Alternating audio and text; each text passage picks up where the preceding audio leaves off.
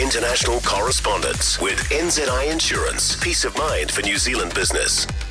5:45 UK-Europe correspondent Gavin Grey joins us now. And Gavin, British nationals in Gaza, they're being told to be ready in case the border to Egypt opens. Yes, it's the Rafah border crossing. And of course, as all of the Palestinians living in the Gaza Strip are being told by Israel to get south as they are civilians because of the land offensive, which we expect any time soon.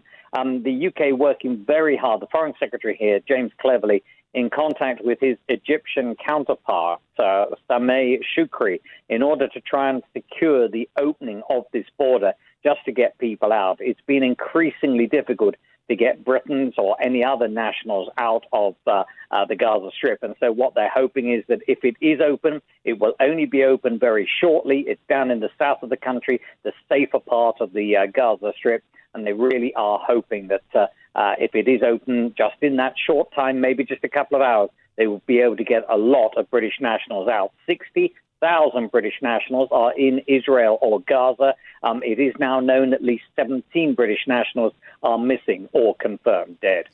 And France is on its highest state of counter-terrorism alert after an attack on a school linked to the fighting in Israel.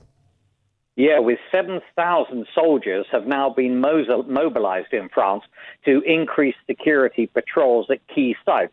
Now, over the weekend, the Louvre, the museum in Paris, that was closed for security reasons. Apparently, staff had received written threats. And also, the Palace of Versailles, just outside Paris, that had been evacuated after a bomb threat. Now, France does have a sizable Muslim and Jewish community and has been quite tough in the outlawing of protests and support for Hamas. But we do believe that the stabbing of the teacher, which happened Friday local time in northern France, in Arras at a school, was linked to terrorism. Indeed, a 20-year-old man has been named. He is believed to be an extremist, and they do fear further school attacks. It was, after all, just 3 years since the murder and beheading of another teacher at a school outside Paris. On that occasion, the perpetrator was an 18-year-old Russian Muslim refugee. On the weekend's occasion, where that death happened as well, the stabbing, it is thought to be a former Chechen refugee as well. So France on very high alert.